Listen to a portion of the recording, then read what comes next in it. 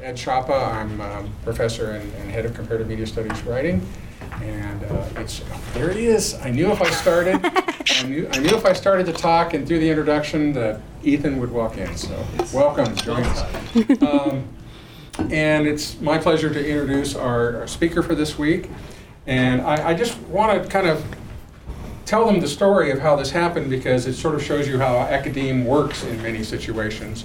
But I was in Tokyo this summer for a conference on argumentation, and I was looking at the different panels and the different papers, and I thought, well, that sounds interesting. And I happened to witness Allison's paper talking about mobile phones in Mongolia and voting, and I thought, this is really MIT-ish. And so there are people here who would be interested in this material. And so then we started talking, and it turns out that we know people or she knows people and have studied with people who I've known for years, many years. And so let me segue from that to the point of tonight's gathering. Allison got her PhD at the University of Pittsburgh in communication. Who was your advisor? Was Gordon Mitchell. Gordon Mitchell, who I knew when he was a senior in high school, was her PhD advisor. And okay, so yeah, I've really proven that how old I am. So and now she is at Baruch. Well, I call it Baruch College, but it's technically City University of New York, Baruch College. Yes. And you can see her topic up there, so I'm not going to read it. I'll turn the room over to you. Great. Thank you, and thank you for having me. In today's discussion, I'll be thinking about the research that I do with pastoral and nomadic communities, specifically focusing on communities that are in Mongolia and Tanzania.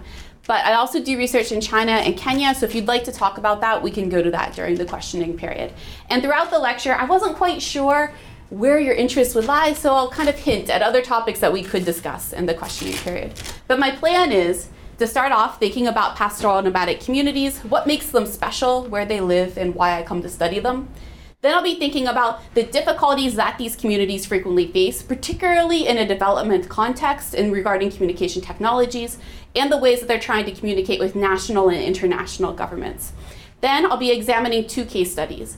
I'll look at the way that Maasai communities in Tanzania are using YouTube videos and Twitter feeds in an attempt to reach out to their national government, but also to gain the support of international supporters.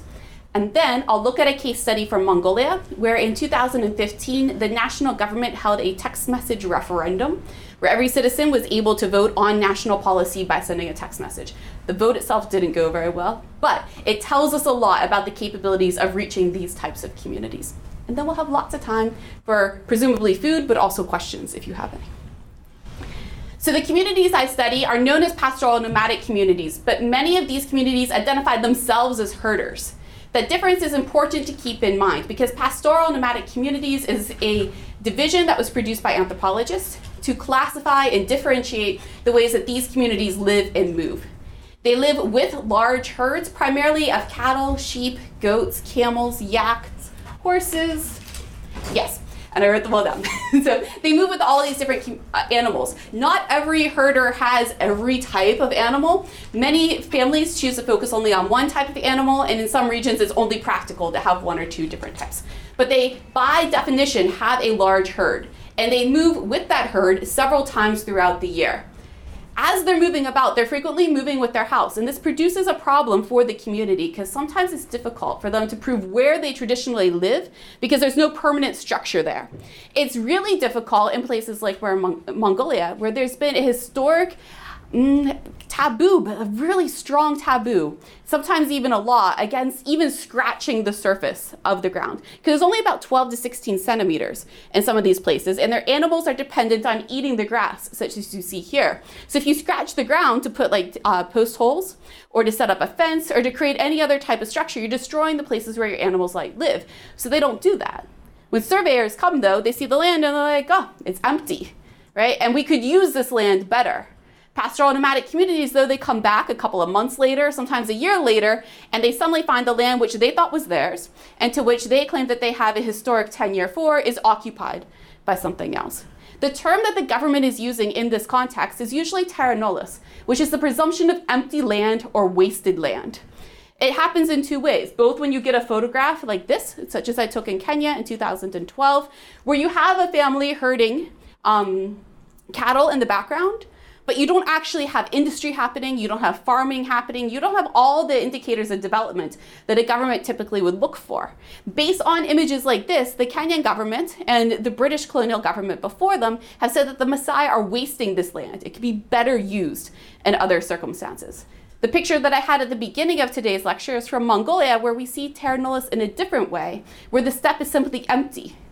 Right? So there's not a question if it's wasted or not, it's just presumed not to be populated. This produces a huge problem for pastoral and nomadic communities, though, that need that land to be empty for a period of time so that the grass can regrow, so that when their animals come back, there'll be fodder for those animals. Now, the communities that I study are highlighted somewhat in the area on this map, which I made way before I learned how to use GIS. So I'm sorry about the old school nature of the map, but I think it helps us to think through the areas that I'm thinking about. There also are pastoral and nomadic communities in other parts of the world, but the literature base that I'm working from primarily makes comparisons between these regions, between East Africa, the Middle East, Central Asia, and sometimes the northern part of Scandinavia where the Sami, who are reindeer herders, live. Sometimes they're included and sometimes they're excluded. In this literature, pastoral and nomadic communities are identified as having 3 different types of problems. So I'll go through them. The first problem that they're identified as having is a presumption of poverty. Organizations such as the World Bank produce reports which feature images such as this one, where we see the kid sad, depressed, dirty, right? This is a forlorn child sitting on top of a fence, but that might not actually be the way that his family indicates what's going on in the community. The World Bank does rapid assessment, as do many other organizations, which indicate that these families do not have a lot of cash on hand and that they don't have large food stocks on hand. And based on that, they presume that the family isn't very wealthy. They also find that the family members frequently don't have jobs like factory jobs or schools that they go to, and so they identify that the family members are not employed. The family, however, frequently has a very different interpretation of this. They say we have thousands of cattle or sheep or whatnot, right? They're living right now. It's a very liquid type of wealth, right? It's walking about. But should we need money, we quickly sell one of those animals. And should we need food, we quickly just go outside and eat one of those animals. Or if it's in the summer, we milk the animal and we eat that milk. So we're not having a food shortage, and we don't have a monetary shortage, but we don't actually have cash on hand. But we have a clash that's happening between the ways that the nomadic families identify themselves as being wealthy and the ways that reports such as this identify them as being wealthy. And we think about it from an argumentative perspective, we also have a visual argument problem where we have images such as this appearing on the cover of documents, because frequently they frame the way that we even read the document. This is a sad kid who I desperately want to help, but it might just be a kid who's tired because he's been running around all day and could be actually in a very good situation. The second problem that pastoral nomadic communities face is a presumption of settlement and development. Organizations frequently think of these communities as wanting to be settled. And the argument is frequently made that if the communities just had better access to education, or if they just had nicer homes, or if they had money to move in an apartment building, they obviously would do that because we ourselves would love to live in a nice apartment as opposed to a felt-lined tent. Evidence for that is drawn from pictures such as this one that I took in southern Mongolia, where we have families that have moved into settled centers. But what's interesting in this picture is that you'll notice these houses here, which are Mongolian gers. Families are moving towards the city center, but they're moving with their nomadic tents, and they can just as easily pack up and leave. And political economists have noted periods of time when families such as this have packed up and left. When factories close, when schools close, when families want to migrate with their herds, they simply can bring together the whole family and leave town. Or, as frequently happens now in Mongolia, they can leave their kids in town with one adult member of the family or one adult neighbor, and then everyone else can go back to the fields and herd their animals. So this notion of settlement is quite difficult to negotiate because the people that are presuming it themselves would not want to live in this way, but many pastoral nomadic community members identify that they do.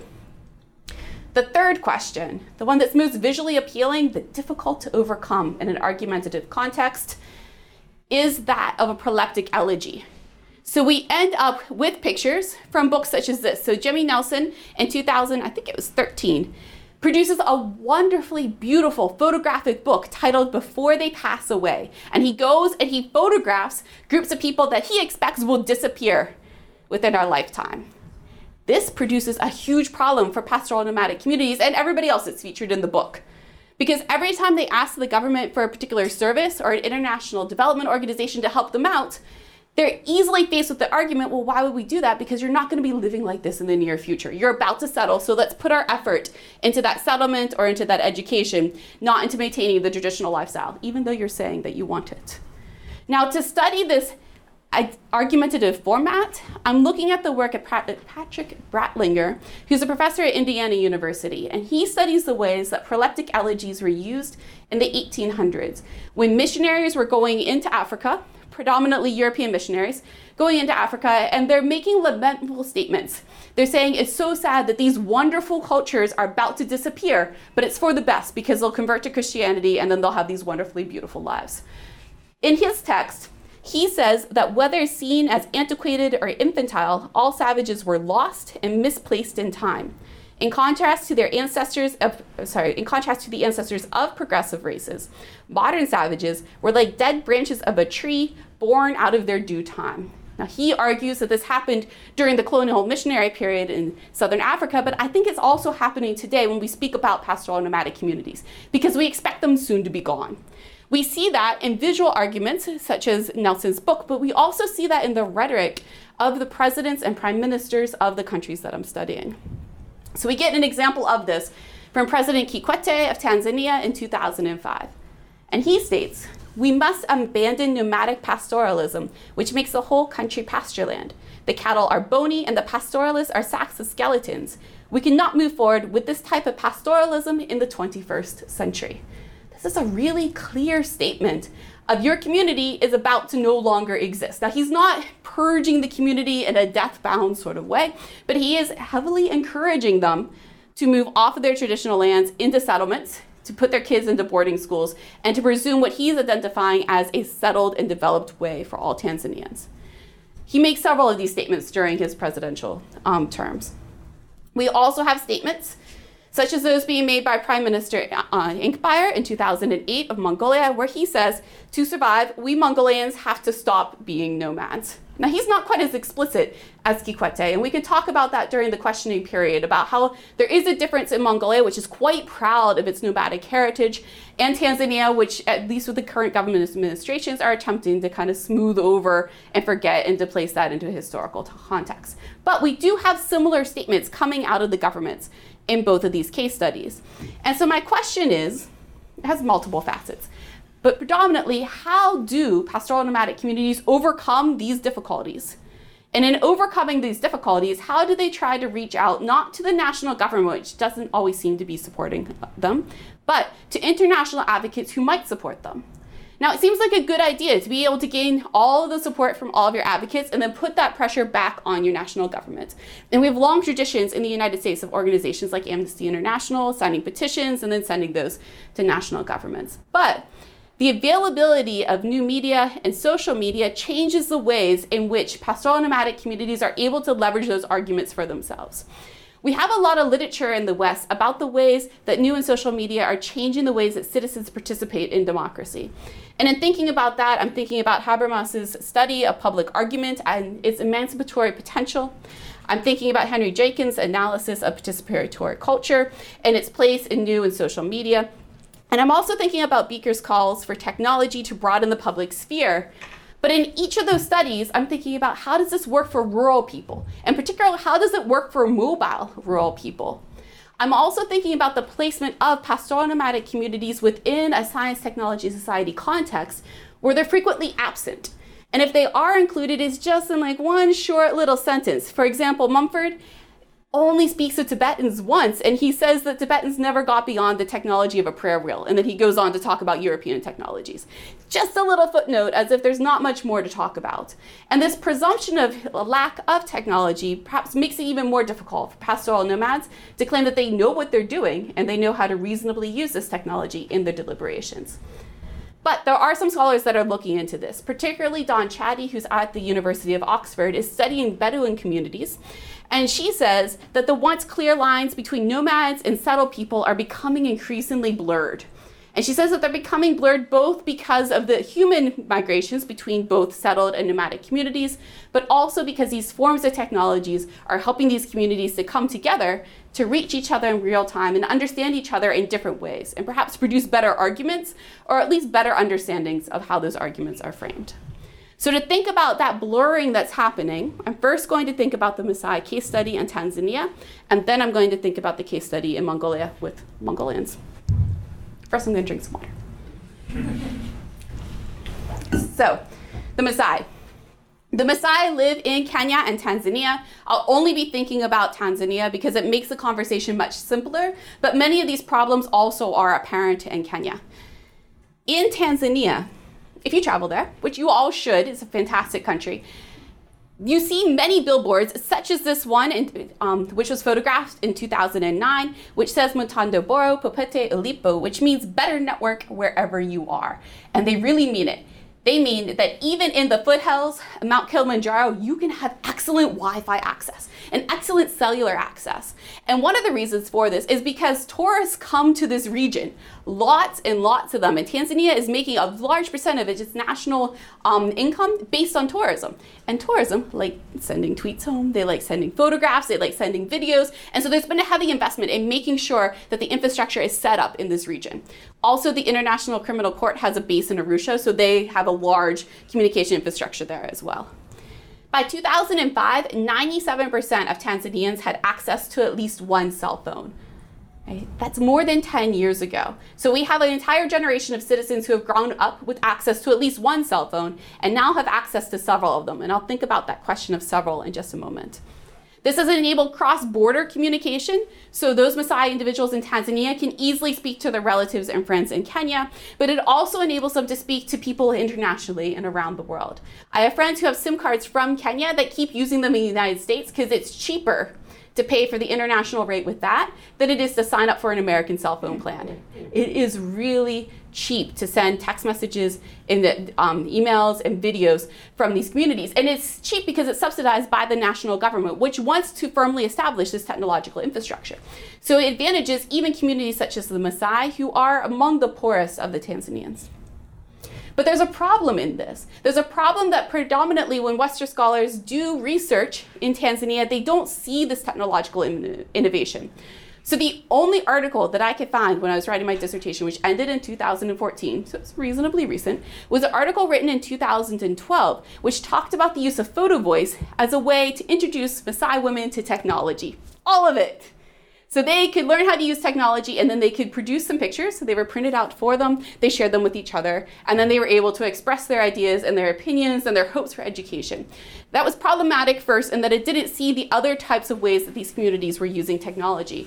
But it was also problematic in its conclusion, because every time an individual stated, well, I want to go to school, the authors of the articles write in, and this means that they want to be settled, and this means that they want to move beyond their pastoral nomadic past. That's not necessarily what the community members are saying, but it is what's appearing in some of this research, and it produces an extra burden for these communities who want to establish that they're happy where they are. These communities have a lot of access to technology, not only because the Tanzanian government has invested so heavily in this infrastructure, but also because many of them are participating in conservation projects. So this photograph, which I did not take, is from the Living with Lions project. And in this, we have a research assistant who appears to be a Maasai gentleman who's participating in an RFID tag program, right? So they've gone around and they've tagged all the lions with the collars that let you track where they are.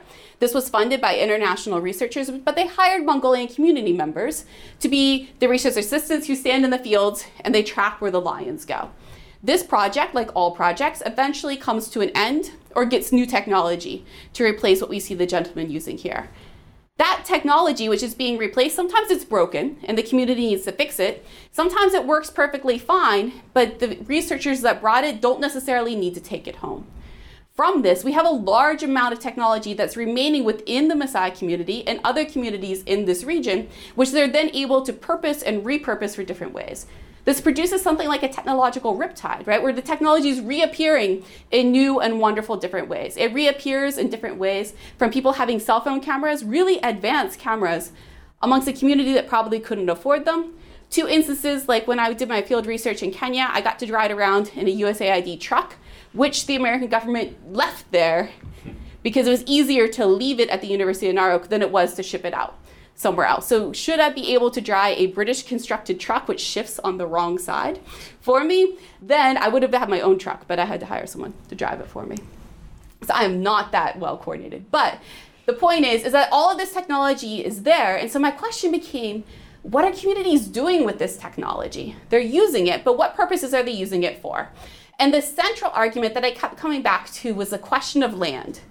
Because for these communities, which are heavily dependent on their herds, they're also heavily dependent on having access to land upon which those herds can graze. For the Maasai, the question of land is really important because we have maps such as this one, which Maasai advocates have produced based on historic records and oral histories, which map out what they claim were traditional Maasai lands. We see that these range through Kenya and Tanzania, and it's a huge swath of land. During the colonial period, mostly run by the British, but in Tanzania it was the Germans until the Treaty of Versailles, most of the land was taken away from the Maasai community, using the argument of terra nullius, which stated that other people could better use this land, predominantly for farming, but sometimes, ironically, also for herding sheep, which is what the Maasai were trying to do in the first place. But we won't get into that unless you want to in the question period. The Maasai lost over 90% of their land during this period of time. Many of the times that they lost this land, they lost it by treaty negotiation, though it's unclear who from the Maasai community signed those treaties with the British.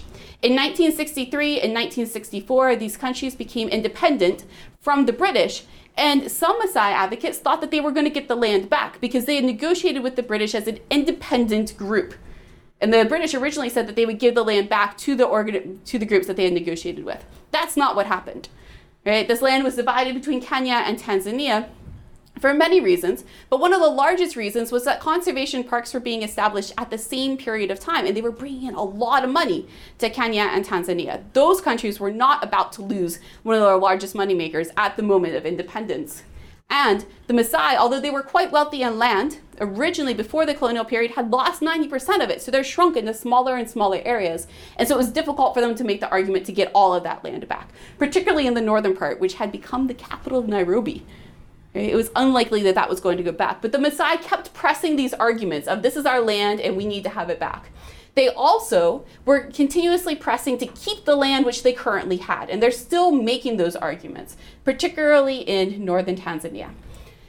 In northern Tanzania, which is the area that we can see here, we have the Serengeti and the Ngorongoro National Parks. And we have different rules about how the Maasai can live in those parks and strict prohibitions against hunting in those parks. But we know that lots of people that go on safari really like to shoot animals and to bring them back home. There's a large market for establishing independent hunting safari camps on the outskirts of these parks, right? So you can shoot your lion or your tiger or whatever you want to shoot, not technically in the Serengeti, but right next door to it. The Tanzanian government does not allow for foreigners to own land, but they do allow you to rent it for 99 years. So there had been a number of companies that were trying to rent land from the Tanzanian government to set up these types of safari camps, particularly those that allow for hunting. In this, we see a huge risk to the Maasai people about losing their lands in northern Tanzania. And we start to see the types of questions that I was asking regarding social media. So on the left-hand side, we have a quote that was made by one of the speakers from OBC, which was setting up hunting camps, particularly for Arab corporations. And he gave an interview with IPP Media, which is based in East Africa. I'll read it because we're recording it, I guess. It says, a seemingly annoyed Mo said, OBC, as other multinational hunting companies, operates on Tanzania's soil under a 5-year renewed recession agreement. Quote, honestly, there's no conflict whatsoever in the Loliondo area, save for social media. OBC chiefs noted, adding that it's high time for scribes to write their own story. OBC produced this narrative continuously that the local Maasai community loved them because they were bringing in jobs, they were giving them money, they had more land than they knew what to do with. They said that the only places that there were problems were international interlopers who were coming in, making a mountain out of a molehill, making it seem like there was a problem when there really wasn't, and then using social media to propagate these types of rumors. Survival International, which is an international development organization which speaks on behalf of communities such as the Maasai, began to make reports in 2013 which were titled Tanzania Land Grab Could Spell the End of Maasai and the Serengeti, which was reporting about the types of land grabs that OBC are potentially participating in. OBC, however, said that's not what's going on. You're an international organization. We need the Maasai to speak for themselves. It seemed like that ended the discussion, But if you started searching YouTube at that time, you began to find that the Maasai were indeed speaking for themselves and were trying to invent new ways where they could very definitely prove that it was they themselves who were speaking, producing the video, and distributing the video themselves. So there was no question of authenticity in that. They were also working really hard to show themselves in the land, which they were appropriately using in an attempt to overcome this rhetorical trope of terra nullius. So the first video that I found, which really excited me, was produced in 2012. It was the Ngorongoro Conservation Area Food Crisis, and it was produced during this debate when OBC is saying there's not a problem and the Maasai are saying we've got a severe problem. At this moment, the Maasai are facing a famine, which the government and international development organizations say isn't happening. They're saying that we don't have enough food to feed our kids, and because we don't have enough food, we're feeding them this grain that you sent us as reserves for our cattle. Many organizations said that's not happening. If we look at your kids, they've actually got like pretty rounded bellies. They look like they're pretty well fed, which produces a number of problems. So this long video goes through interviews with community members, and then it goes to the hospital where they talk about how kids get distended bellies when they're not nourished. It talks about the deaths that the communities are reaching. But the very short image that I'd like to show you identifies the ways that the community, even in a still shot, are trying to overcome these multiple argumentative frameworks that they're being pressed up against. So here we have a Maasai woman speaking directly who says, we're not lying. She says, we are telling the truth. Let the woman from Singda bring the brand for you to see. And she calls forth from the audience another woman who brings forward a plastic bag that's filled with pounded bran that her kids have been eating.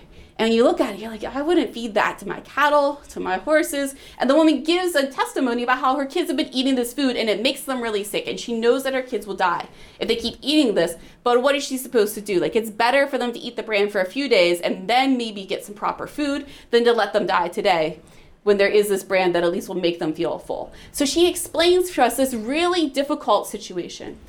This video is also very carefully constructed. We have Maasai community members speaking in the Ma language, but we also have translations that are being done by the Maasai community, and they're quite clear about having done those translations themselves. And we have it distributed through YouTube, which explains to us all of the visual signals that we're seeing in this video in an attempt to overcome this rumor that it's only social media and non-Maasai people that are making up these arguments. So this is the first video that I came across, but it is certainly not the only video. In producing this first video, we see a movement and a momentum amongst the Maasai community in the ways that individuals paid attention to that first video, the type of attention that they're starting to get, and the type of pressure that's being pushed on their national government. So in 2003, the Maasai were trying to make these same arguments.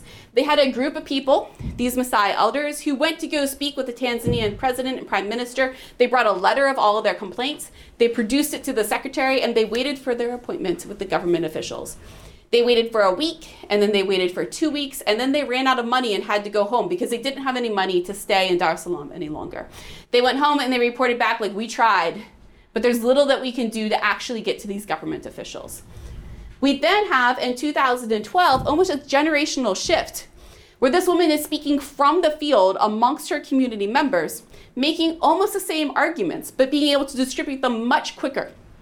She's distributing them to Europe, to South America, to other parts of Africa, to Central Asia, to people that are watching these videos. And there's more and more people watching these videos because they're interested in the region, both because they're about to go on safari there, or because they've met Maasai individuals when they were there on safari and they're interested in these questions, or simply because the Maasai become an iconic figure in many Western connotations, such as being on the cover of Nelson's book. So some people just simply like watching videos of the Maasai. For whatever reason, these videos are getting a lot of attention, and they prompt the production of more and more videos.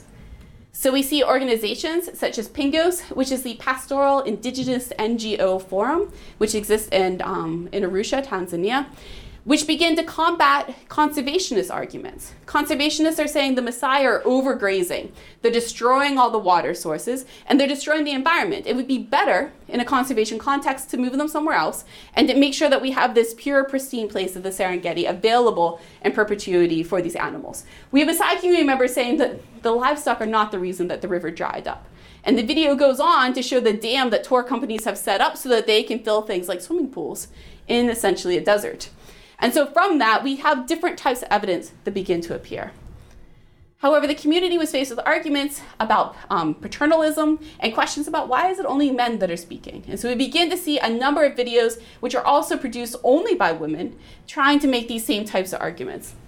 So Oslo produces a video through Insight Share, which is an organization that goes to communities that are facing these types of problems and helps them film their problems and produce their own videos. And in this, we have a group of Maasai women speaking directly to this question. They say, many have spoken for us, now we speak for ourselves. And in this 15-minute video, they go on to interview Maasai women who are speaking for themselves about the problems that they have faced and also the ways that they would like to be represented. Some of the ways they speak about this is that they say that writing on machines is not enough. When you tell us what you want to do, it must be a visible and binding document. And this interview is fascinating because they're reflecting on the things that Kikwete, the president of Tanzania at that time, is saying on Twitter. Right? So he's saying this isn't happening, not a problem, and they're saying, actually, you can't just say that on social media. We want to see the binding document and the legal thing which we can take to court if it actually continues to occur. And we'll look at his tweet in just a second.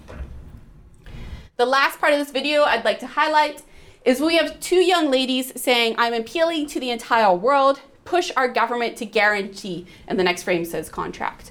In this, they're very clear about the mobility of these videos, who they anticipate is watching them, and the power that the international audience has.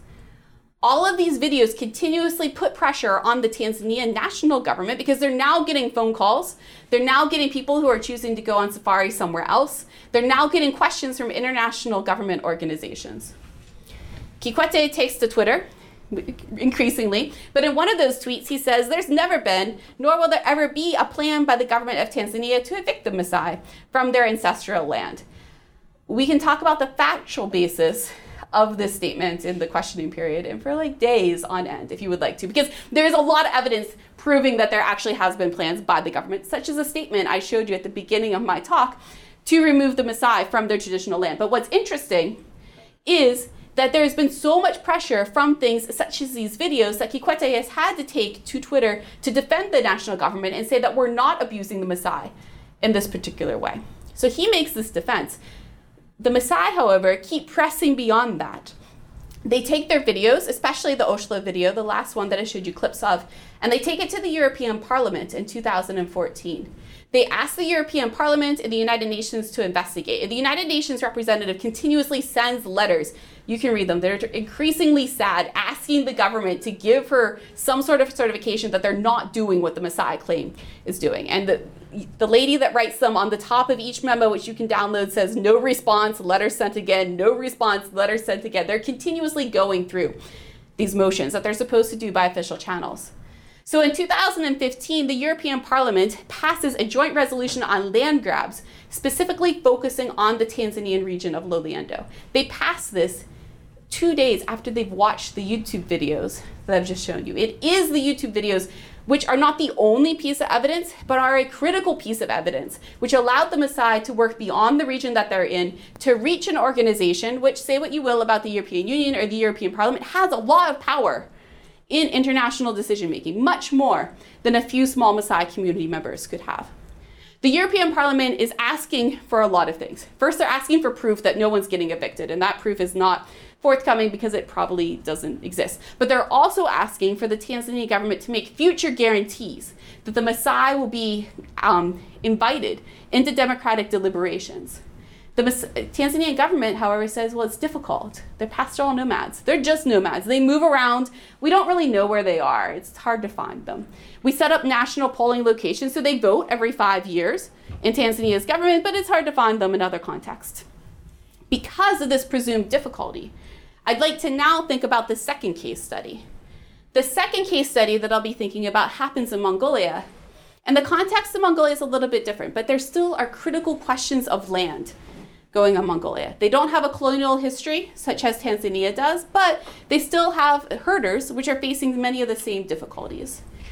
In this community, we have questions about how the national government should reach pastoralists and how they can continuously reach pastoralists. So I'll be looking at the example from 2015, when every Mongolian was sent a text message and asked to text back their vote to the national government about what to do with mining funding.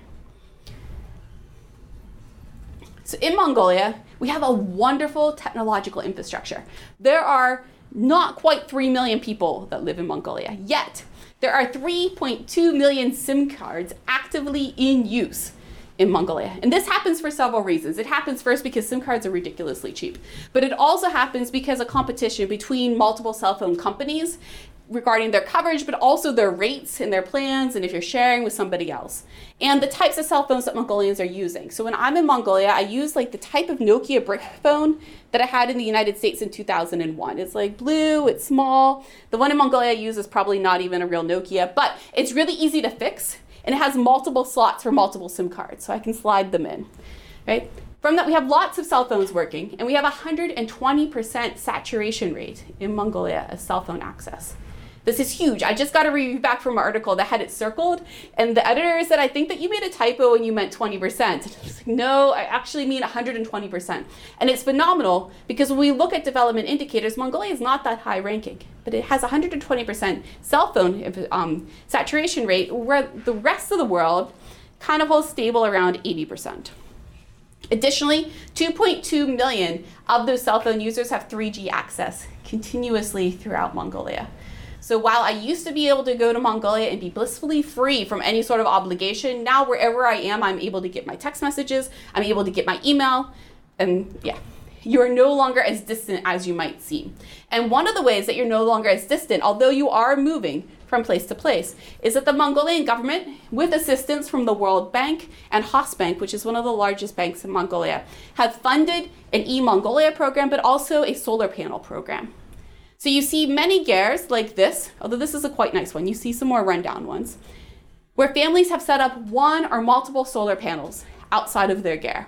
Mongolia has fantastic sunshine, and while a solar panel can't run your entire house, if your entire house is a 6-foot diameter circular tent, it can provide a lot of power for that house. It can provide a light, which you can use at night, and it can provide enough power to charge something like an old school Nokia cell phone. So with this, we have herders, even though they live far away, are able to use their phones without being attached to the electrical grid. And we know that they're using them a lot. Herder families are sending an estimated 4,000 minutes of calls per month and 3,600 text messages per month, which means that they're spending about like 2 hours a day on the phone, which is a lot of information being exchanged. Now, some of this information is about commodity prices. So now you can get a better price when you're selling off your cattle or your sheep. Some of it is educational welfare. So we have teachers that call home and they tell you how your kid is behaving or not behaving in boarding school. And some of it's for medical services. So you can call the hospital and they'll send a doctor on a motorcycle, or they'll give you advice about what to do in a critical emergency situation. But we also have a lot of rapidly developing political discussion, which is what I would like to focus on in today's discussion. The way that I'm focusing on this is, again, a question of land. This land is not being lost for conservation, though that's going on a little bit in Mongolia, but it's primarily being lost due to mining. There are a lot of mining projects in Mongolia, particularly those in the southern Gobi, the largest of which is Oyan Tolgoi, which translates to turquoise hill. This is one of the world's largest untapped deposits of gold and copper. It's gradually being tapped. But to tap this deposit, the Mongolian government has at times allowed for open pit mining, which if you have a herd of horses moving across the land and then an open pit mine, the two cannot exist at the same period of time. Right? You have to make a decision. Will you let your families keep herding on this space, or will you open it up to mining? Or they use flush extraction, which I do not know much about, but I do know it takes a lot of water to push through a mine. And frequently when it comes out, it's not properly purified. So you have a lot of the water in this region that's being polluted by heavy minerals, most frequently by arsenic. And you can see the type of arsenic poisoning that families are getting by the blue splotches that are happening on their hands and feet, and also by the increasing rates of mental retardation amongst kids under 5, which apparently is one of the indicators of arsenic poisoning in this region. So families are very well aware when they see their land beginning to disappear, but also when they find that their water is beginning to have these various problems. The national population is also quite aware that there is a lot of money in this. If you're extracting huge amounts of gold and copper, there's questions about taxation, questions about proper representation of who determines that taxation, and questions about where that's going. Right? Because if you notice, these are right on the border with China, and there's been several highways that have been built directly from China to the mines. and back out, which Mongolians suspect means that the minerals are quickly going to leave the country, and they're suspicious if the money is going to stay in the country or not. Because of all of these different types of questions, there have been a lot of protests in Mongolia. I started doing work in 2004 in Mongolia, and I've seen protests every year since then in radical different ways. I'm a terrible photographer, but this person who works for the Jerusalem Post, probably a professional photographer, took pictures of the protests that happened there in 2010 when we see a diversity of people protesting against the mines. Right? This is one of the things that's bringing together Mongolians from across the country and across generations who are upset about the ways that money is being expended, also about scratching the land. You remember I told you that there were ancient taboos against cutting the land even in the smallest way. An open pit mine is a huge violation of that. And there's also people who are simply saying, we don't have the development to mine ourselves now. We're dependent on international conglomerations, particularly BHP Billiton and Ivanhoe Mines. Why not just leave the minerals in the ground where they're nice and safe? They're not going anywhere. Wait until our country's better developed, and then we can mine them and keep more of the resources for ourselves. All of these questions that come into play, each time Parliament meets, they opt for another option of what to do. It's caused a lot of instability in Mongolia. International corporations are not amused when one parliamentarian assures them that the bill's going to go through, the mines are going to open, and then that parliamentarian is removed from office, another person comes in and they say all the deals are off. And then the next year they have to negotiate again, and then all those deals get canceled again and again. So this has caused a lot of instability for the Mongolian market. It's also caused a lot of problems between the citizenry who either anticipate that their government official isn't representing them or isn't representing them in the same way as the one that was there last year represented them.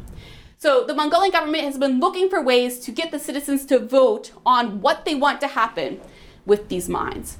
And in 2015, attention began to turn towards holding a national referendum on this particular question. Now, this wasn't really a new idea in Mongolia. Mongolia held a revolutionary, literally, referendum in 1945 when they formally declared independence from China. Now, technically, from Mongolian textbooks, they were independent at the fall of the Qing Empire. But Sun Yat-sen said he would not go along with Mongolian independence. He couldn't, because he would lose a lot of political capital, unless there was a firm referendum in 1945 which indicated that Mongolians did not want to be part of China. So they had a referendum. This referendum is proudly recorded and declared in all Mongolian history textbooks, which you have to memorize in a very root and recall method and identify the year which it happened and why it happened. So this is the picture from my Mongolian history textbook, which was published in 2006. In this textbook, we learned that the referendum was held in 1945. There was lots of preparation for it, backed by the USSR. So they educated everybody in the country about the referendum. They ensured that everybody showed up for the referendum on the proper day, and they helped herders who didn't know how to fill out the ballot properly fill out the ballot. From this, 100% of the population voted firmly for the referendum. Now, while there's questions about how they voted for that, and we can see here in the picture the type of assistance that was given. So it wasn't a blind balloting process. We do have a national narrative of we had a referendum in 1945. It was awesome. It helped us declare independence. Referendums are a very valid, democratic, and Mongolian thing. High schoolers have been memorizing it at least since 1991, when these history textbooks by this author began to be published. Building on that narrative, Prime Minister Saichen Bilik goes on national television in 2015, and he announces that there will be a national referendum on this question of what to do with Oyu and Tolgoi mines. He doesn't announce the same type of educational process as happened in 1995. Instead, he gives 1 day of warning and then a 3-day voting period. During that 3-day voting period, the government will send out a text message. Everybody will have the opportunity to respond to it. And then he says, as long as the vote's carried out in a valid way, the government will act on the vote. Seems like a reasonably simple-ish process. Doesn't go so well.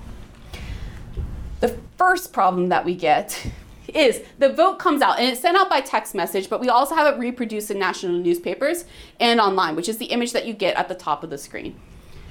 The question, translated into English, is a little bit shaky, but it says, together, let's choose our pathway of development for Mongolia in 2015 to 2016. 1, set the price, deciding approving Oyu and Tolgoi and other big construction projects. Or 2, set the price by reducing our spending and consumption and discipline the economy. Please send the number in front of your response to this number provided. Now, the wording's a little bit clunky because set the price is a particularly Mongolian connotation. Mongolia's currency is not international tender. Right? So all agreements are based on this comparative structure. Right? So they're setting the price both of their own currency, but also of agreeing to these situations. But when we look at this in an argumentative context, we begin to see lots of different problems. I'll only highlight one of them this evening because I anticipate that a lot of you aren't argumentation scholars, but I hope that it opens up the mental gates of all the different types of problems this could happen. And then I'll think about the ways that Mongolian individuals responded to this on forums like Twitter. The primary problem is that this is a false dilemma. Right? The two options are not mutually exclusive. You could sign the Oyan-Tolgoi contract and you could shore up government spending to make sure we're not spending money on other things that we don't need. But in producing this type of ballot and this type of false dilemma contract or vote, we have what Tomczyk calls a false dilemma fallacy. Right? So he's producing an argumentative construction, which is really important because it tells the voter how they should vote. We have a situation that's not mutually exclusive. There's no C option. But the second option has a little bit of a threat in it. Thomas would identify this as an intentional or unintentional overemphasis on the negative consequences of the disjuncts. Let's look back to the way that the ballot's worded. The second one set the price by reducing spending and consumption and discipline the economy. Many Mongolians reading this saw this as a threat. Okay, so they saw this as a threat. Not only will rein in government spending, but from the way that it's reining, we also might rein in education spending. We might rein in the type of food that's being brought in, and we might rein in the ways that families are able to spend their money. Right? So if red, shorthand, you either A, could pass the Oyan-Tolgoi contract as it exists, or B, you could starve. Okay? And in a country that has had several famines since the 1990s, the question of starvation is humorous, but like not quite so humorous. Right? Mongolians begin to reject this question, but not necessarily the format of voting on their cell phone, and not necessarily the format of being posed these types of questions. So I'll look at several of the responses that we get. Day one of voting. We begin to see parodies, particularly appearing on Twitter, of Mongolians resisting this type of voting and identifying this false dilemma. So we have a Mongolian poster who says, quote, Government Solutions Department, right? It's proposing a poll. And he asks, are they pushing or are they towing? And this is a really funny question because this year, if you haven't ever had the joy of studying or working in Central Asia or a post-USSR country, is a type of bus, it's a trolley bus that has an electrical circuit that runs along a grid that runs above the street, which usually fails. Right? So the bus stalls out in the middle of the street. All the passengers on the bus have to get out. They run around, they push the back of the bus, while the most limber passenger climbs on top of the bus and reconnects the part of the bus that attached to the power grid. Right? So slightly dangerous, but it's humorous to watch. It happens a lot. And it points to the problems that the Mongolian state is having, right? Like our buses are failing in our national capital. Maybe we should pay attention to that. And also, this question of a false dilemma, like are they pushing it or are they towing it? It doesn't really matter. The point is like the whole bus is broken. And there's people in the street doing something to this bus. So originally I thought like, oh, this is lovely. I'll do an analysis of this. But I wanted to see if this was getting reposted by other individuals, and instead I found 300 and counting other types of parodies being produced by Mongolians making fun of this vote. And they range the whole gamut from other type of images to fart jokes. Right? There's lots of parodies coming out during this period of voting, and we get them from lots of different individuals. We get them from doctors, from lawyers, from students. Mongolia has a real name policy for tweeters, so we can identify who's posting these tweets. And so we quickly see all these types of parodies on day one. Day two, we get statements such as Eric F. is producing in English when he or she posts this. Saihan Bilik surveys 3 million people, 160,000 responded, 90% of the citizens resisted. This was a stupid question. And what I think is interesting in the English framing, originally, this is not my translation, is that the tweeter is saying resisted. Right? They're not voting as an act of resistance. This is a very well-informed activity. Right? We can see on Twitter and through social media and other platforms, particularly in Facebook, that Mongolians both in the city and the countryside are well aware that this vote is going on and they are unpleased about it. Right? So we continuously see these types of statements. Right? We also begin to see a little bit of analysis, but in the longer paper that I'm publishing based on this, that is not reported by the Western press, who's like, this is awesome. We're having a referendum. Mongolians are going to vote in support of the mines, and the mines are going to be stable and supported. So we have two completely different narratives, those amongst the Mongolian voting public and those amongst the Western media. So So the results of this referendum, which the Mongolian the Mongolian press calls a flop, and the Western press calls a success. So 3 million Mongolians exist in the country, including kids who are not of voting age. 3.3 million active cell phone SIM cards in the country. There were only 356,000 and some odd votes cast. Only 302,000 and some odd votes are counted. And the differentiation here is that if you sent multiple votes from the same SIM card, they didn't count them. And so we have evidence that maybe 54,000 multiple votes were cast. Or we might have evidence that SIM cards from, say, political party members simply weren't counted. There's all sorts of questions about corruption that could go on here. And I've done oral history interviews with people that participated with these votes, and they are keyed into the possibility for corruption on this, because you can't buy an anonymous SIM card in Mongolia. It takes a bit of paperwork. I have to give them my passport. I have to tell them where I live. I have to have a Mongolian vouch for me sometimes. It's the same process for many Mongolians. So they know which SIM card belongs to which individual. And it'd be very easy to run a search for all Democratic Party members and decide like they're not going to vote in this particular election. There also were questions about who this vote was sent out to. Foreigners got a vote. Theoretically, they all got the text message just as well as Mongolians. Kids got a vote just as well as Mongolians. And even if you remove the SIM cards that are registered to kids, you still have the question of who's sending the response. Several of the interviews I did, I asked, well, did you vote? And I had a mother who told me, well, I tried to, but when I looked at the record, my kid had already voted, so I didn't do it. And I was like, how old is your kid? And she's like, she's 2. Do you want to meet my kid? And I'm like, oh. So we had our 2-year-old vote, right? Which might have been one of those that counts or doesn't count, right? But there's no accountability built into this vote.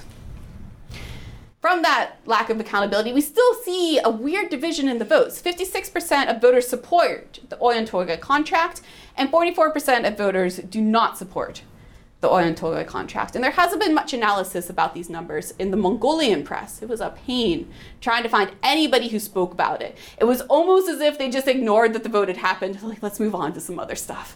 But in the Western press, we find lots of mining journals who are reporting this as a success. The Mongolian people have spoken in support of Oyan Tolgoi, and the mine is going to go forward. So we have competing narratives, right? But it's interesting that both give an authenticity to people, even pastoral nomads, being able to participate in this type of a vote. Now, for this and many other reasons, we have a parliamentary election this year in 2016 in June, where Saakhanbilig's party gets hugely voted out of office. The country votes 86% for the socialist government. This is the biggest vote for the socialist government in almost a decade. We have a huge voter turnout. So lots of people fully in support of Saakhanbilig, or not Saakhanbilig's party, right? He's here sulking in the blue in the corner. And citizens, when they're speaking about it, they're saying things like, he didn't respect our opinions, right? We didn't see that reflected in the government. But when I was in Mongolia this summer to watch the election, I also was having a lot of difficulty finding discussions about the election by politicians on Facebook, on Twitter, and other places. It almost seemed as if Mongolian politicians were stepping back from that. They saw the ways that the referendum had not gone so well for Saakhanbilig, that it was an attempt to use social media to its fullest potential and potentially was leading to him being voted out of office. And this was a predicted election far in advance. You could see that his party was not going to survive the election. We had politicians who were not registering Facebook accounts and were canceling the Facebook accounts that they had had since they were teenagers. We had politicians that didn't want to engage in Twitter-based debates, even though they did so in 2012. Citizens are still engaging, but politicians are becoming increasingly careful.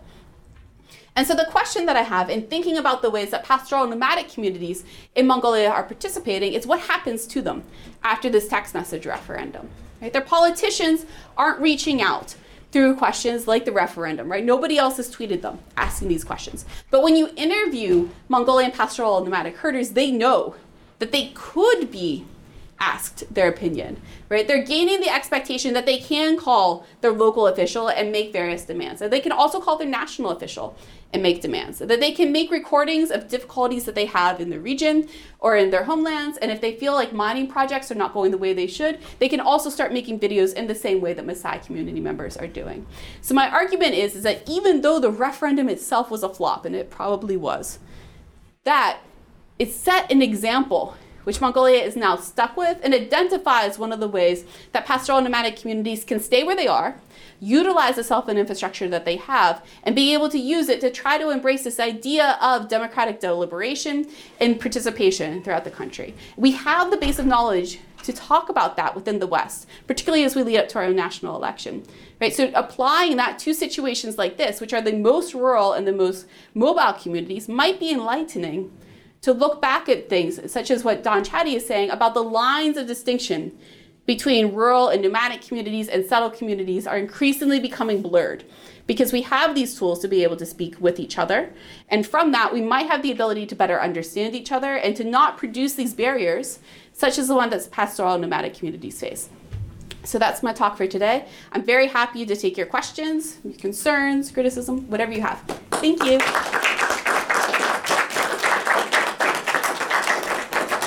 I think I'm going to bring up the lights and let them ask what they want to ask. Do you want the... Okay. Yes. Hi. Thank you so much. That was really engaging. I wonder about the actual network infrastructures themselves and people's relationships to them and the decision-making process of how these technologies get introduced and how much, I guess, who makes those decisions. If you want to speak to that a little bit. Sure. In either or both. Yeah, so I know the most about the Mongolian example, and I know that because I was trying to do oral histories of people that participated in this vote. It was tricky to find people. But what I did find was a lady in the Southern Gobi had participated on the planning committee. So she was in her 80s. She had been on this planning committee all throughout the socialist period, and she told me about the ways that the community members were making decisions based on this technology. She didn't know very much about cell phones, but she did know about the information grids that existed before that. Right? So one of the first things that they did was they highlighted the use of radio infrastructure, and they were using radio schools so that communities that didn't want to send their kids to boarding schools, which is the only alternative when you have a very sparse out population, were given a radio to put in their house, and the kids would listen to their lectures, and then they would push the button and talk to their teacher on the microphone. The family also was able to have those radios, and they could use them for other purposes, to get weather reports and to call for emergencies and whatnot. And they were moving about the countryside with that. And she said that set up the anticipation that families should have access to this information. But it's also interesting because when we look at Mongolia in a post-socialist context, and particularly in a post-Soviet context, it produced two-way communication in a way that doesn't exist in many other countries. So Mongolia also heavily invested in television infrastructure. Right? They have televisions throughout the countryside, mostly in post offices, really early compared to other countries, particularly early compared to China. But those don't really allow for this two-way participation. And so because of that, even as Mongolian families got things like television, they still maintained their dependence on things like radio. And so she was saying that the cell phone infrastructure was very similar to radio infrastructure. The difficulty that I've been having, though, is finding somebody to speak to the infrastructure of these cell phones, particularly questions about that. They're based on satellites, what's the opinion about that basis on satellites? If you know someone that wants to speak to that, I would be very happy to know about it. The major telephone companies in Mongolia are hybrids, so they're Korean Mongolian hybrids, or Japanese Mongolian hybrids, or Russian Mongolian hybrid corporations. So they're based on those grids. But beyond that, it's hard to tell. Yes. So I'm really interested in your observation that the population in Tanzania was looking internationally for a political voice rather than locally. Yes. And whether or not the European Parliament can do anything meaningful about Europe, never mind whether they can do anything meaningful about Tanzania, is an open question. But it does suggest a real disenchantment with the government in Dar if this is where they're sort of turning their attentions. Both of these stories actually sound like stories of nomadic frustration with governments, even in Mongolia, where you have a state essentially established around nomadism. Do you think that there's something about the relationship between nomads and the state that is particularly challenging for assertions of power? Do you feel like there's any particular reason why you would be seeing a turn to outside authorities rather than the state authorities. So that's kind of a two-part question. To the question of nomad versus the state, yes, I do. And so in some of my other work, I look at the metaphor of nomadology that's advanced by Deleuze and Guattari, and that despite the difficulties that they have in producing that metaphor, pulling from anthropological texts in a kind of a piecemeal sort of way, I think that it really well helps us to understand the place of contemporary nomadic communities, and that they can just pop up and then disappear. We have narratives from the USSR where nomadic communities, anthropologists would go out and try to study them, particularly in the taiga, and they'd be like, yeah, come with us, not properly outfit them, and just like leave the anthropologists to die in the cold, and then they would disappear for another 50 years, right? They didn't want the state to be recording them. In Tanzania and Kenya, when I speak with health officials and school officials, they say that it's really difficult to get kids to declare citizenship in one country or another. It's really unimportant to them. Even for kids, if you ask them to sing the Tanzanian national song, they can stand up and do it. And you're like, okay, so now you sung your national anthem. What's the importance of that? They're like, I don't know. And you're like, well, where are you from? And they'll say the particular Maasai location that they're from. But affiliation with the state isn't important to them until they need something from the government, like health services or school services or a passport in some sort of way. And they aren't getting very much from the government, so there's a lot of distrust. That distrust, particularly in the Maasai case, comes from the colonial period, but it also comes from the period when they emerge as an independent state. So Julius Nyerere is the first president of Tanzania, and he's got some stuff to say about Maasai people. He gives a really his cultural affairs minister, gives a really damaging interview in Time magazine in the early 60s, where he says that the police and their officials have permission to forcibly shave the heads of Maasai men, to give them baths because they're dirty, and he pulls upon all this savage metaphors, and he says that they can't present themselves in courts until they wear proper pants, right? And so he's on this active strike to strip away all of these indicators of their cultural identity and to put them in this firmly placed identity. Now, Tanzania has a huge project in the 1960s of developing a nation state, right? And they're really good at developing this Tanzanian identity in a way that Kenya can't. And so because of that, they're proud that they avoid a lot of the ethnic violence that Kenya has had. The Maasai are almost viewed as an embarrassment because they won't go along with that. So when I first started working at the University of Dar es Salaam, I would ask professors, I was like, oh, I'm going to go to Arusha and interview Maasai people. And they're like, yes, they're the ones that kept their traditions. I was like, I know, it's awesome, I'm going to interview them. But then gradually I'm like, oh, they're saying that as an insult, right? Like they won't go along with the state. The USAID actually pulls out of Tanzania in the 1970s because they say that they won't go along with government policies from Tanzania that are so abhorrent towards Maasai people and also towards other pastoral nomadic communities in the area. So the other problem, many problems, but one of the other problems that they have are organizations like PINGOS, which is a pastoral, it's indigenous, non-governmental organization. I really like the work that they do about tracking government violations and difficulties, but they say that they have a lot of problems because the Maasai have a long history of interaction with other pastoral nomadic communities and also hunter-gatherer communities and agricultural communities that live alongside this. Maasai warriors, which are young men, usually between 18 and their 30s, steal cattle from other communities, right? Like they're not loved and embraced by their neighbors in many contexts, right? So even trying to bring together a group that identifies as pastoralists, right, is difficult. And so because of these divisions, both within the country, right, and also against the government, looking internationally is one of the ways that they've gone. But also it deals with this colonial network, that they've been such a part with England, and there were a lot of British activists that were on the side of the Maasai, both to give them their land back and also these ethnic questions through the 60s, that it's almost like a natural direction for which they would turn. That's great, yeah, thank you. Also, they go to boarding school and are fluent in English, which probably helps as well. Other questions? Concerns? Here's my concern, right, is that when I wrote this as my dissertation, I was studying argument, right, so I get my dissertation in argumentation theory.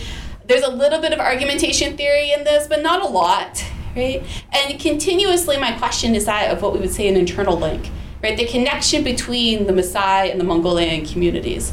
Now, part of this connection is being made because historically, anthropologists and political scientists that worked in East Africa started working in Mongolia when Mongolia became an independent country. It was like the new open frontier, and it seemed interesting, and they were anthropologically classified in the same way.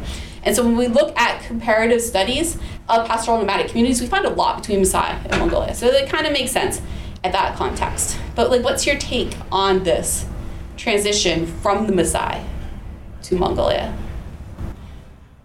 Yeah. Well, it goes back to the last question, which is this different context where the Maasai actually, the sense of, I don't want to say nationalism, but the sense of identity is one that's actually, with the Maasai, they are sort of in conflict with their neighbors. And so there is this sense of, identity is, well, it has just dimensions to it that it doesn't seem like it has in Mongolia. There aren't the same issues of conflict with people in your midst. It's easier for us all to be Mongolian at the same time that there's not a competing narrative. But whether you're, based on what you're saying, right, between whether I'm a nomad or whether I'm a Mongolian, whereas obviously with people like the Maasai, there are these competing narratives. Yeah, definitely. I think part of the challenge in the case studies is Mongolia, right? So if we look at this notion of nomadism as being in some ways opposed to the settled state, Mongolia is this really interesting exception in which there's still enormous fierce pride tied up with nomadism. My first trip to Ulaanbaatar, I happened to show up on the first nice week of spring, and everyone had gone out to the Ger. And it was crazy. I would go to meetings that had been set up a month in advance, and everyone was out at the Ger, and it was just sort of expected. I ended up having to sort of extend my time by a week to actually meet people. So it's very deeply ingrained, and I sort of wonder, a part of this is almost a need to think about what's it like in a state where nomads are the exception versus a state where nomads are the rule. And Mongolia is probably transitional along that, but it is, I think, very different than, as you just, I thought, very eloquently pointed out, Tanzania's extremely uncomfortable relationship with the Maasai. Definitely, that makes sense. Yeah, and the other case study that I'm thinking through and dealing with is a case study of China and Mongolians in Inner Mongolia, where the question of nomadism being the exceptional exception is quite clear. Because China has a white paper that comes out, which didn't come true, but they did claim that by 2015 there would be no more nomads in China. It was unclear where they were all planned to go, although there were apartment blocks being built that it seemed like they were supposed to move into. We promise there will be no more nomads. Yeah, that was pretty much the way that it was interpreted. And it's interesting in the case of Inner Mongolia, and the way that I'm a little bit hesitant to speak directly to it is the way that information is getting out. I could not go and do the types of interviews I do in Mongolia and Inner Mongolia. But there are organizations like the Southern Mongolian Human Rights Information Center, which is based in New York, which are consistently getting updates via cell phone, via video tweet feeds, and via Twitter and Facebook and many other social media platforms every time something happens to herders in Mongolia. So you can go online and you can read about this narrative, but it's a little bit iffy because you can't actually go and verify it yourself. But it is a question, right, where they definitely are the exception. Yeah. Any other questions? Yes.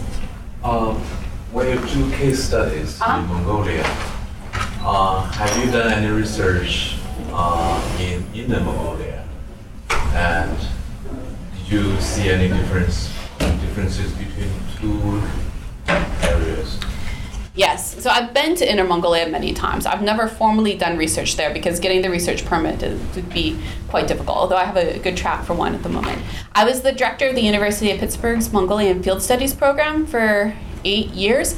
And so I would take undergraduate students on the Trans-Siberian Railway. We would start in China and we would go to Beijing, and they would stop in Hohhot, Inner Mongolia for a week and a half and visit with families and herders. And we were based at the University of Inner Mongolia. Working with them, the herding communities that they took me to and the types of expressions that they were making were radically different.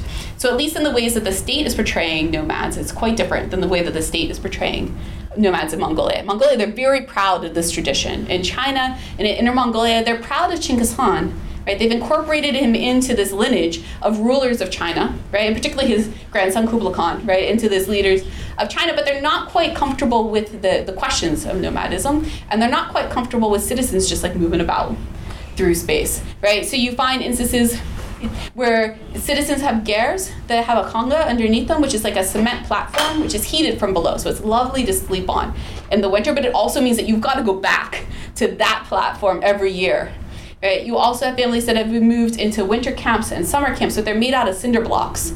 And they have lovely corrals for the animals, but it's a gradual movement towards you can't just move anywhere. You must move to these settled locations. And we also have a number of protests that are happening in Inner Mongolia, some of which I've been present for, but again, I can't interview people that are participating in those. So there are a lot of differences.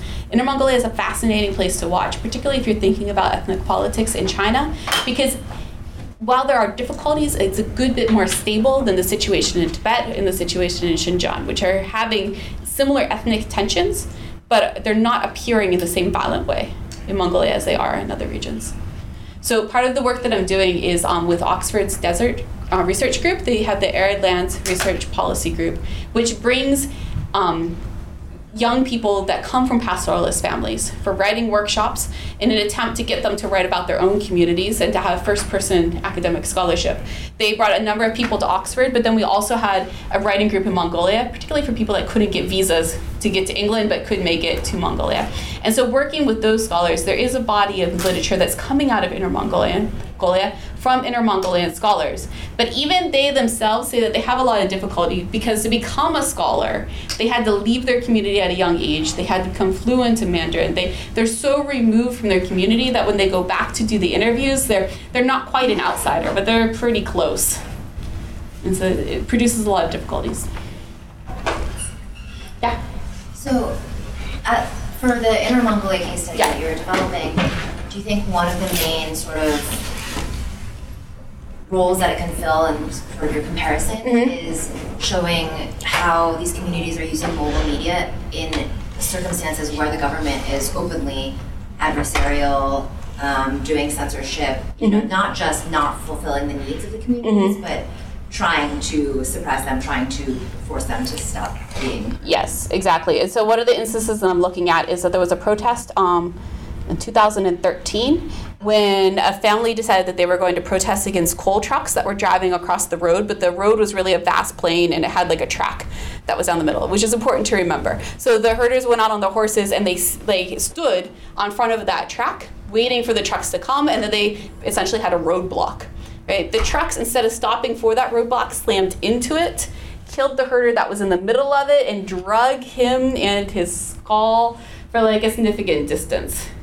Other members that are there are like quickly taking cell phone pictures of this and posting it online. So if you want to see a smashed skull, I can direct you to them, right? But they produce this rapid evidence, right, which is there before the police come and file as a traffic violation, right? And the question of traffic violation is difficult because of an open space, right? It'd be very easy for the truck to go like half a meter around the horse and to keep going without losing much speed.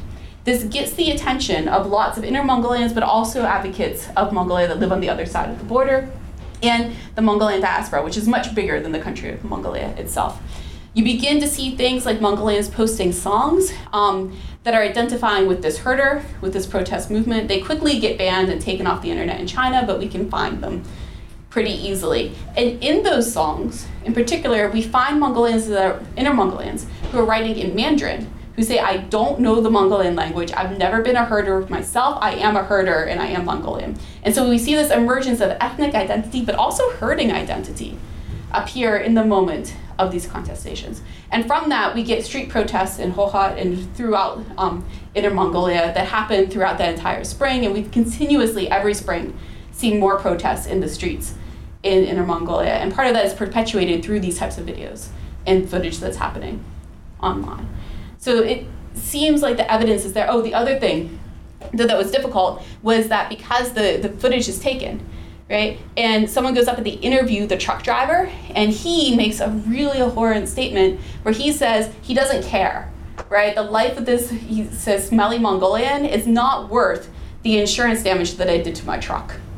Right? And so he has this interview which appears quickly on local television and then gets taken down, but is continuously reproduced to the point that the Chinese government has to put this man on trial and eventually sentence him to death. But the time period that it took for them to put him on trial and to lead to the death was so long that it seems as though it was this internet-based pressure that forced the state to act. Does that help answer your question? But the problem is I can't go and interview Inner Mongolians about it. It would not go well for them or me. questions? All right, well, thank you very Thanks much very for much. coming.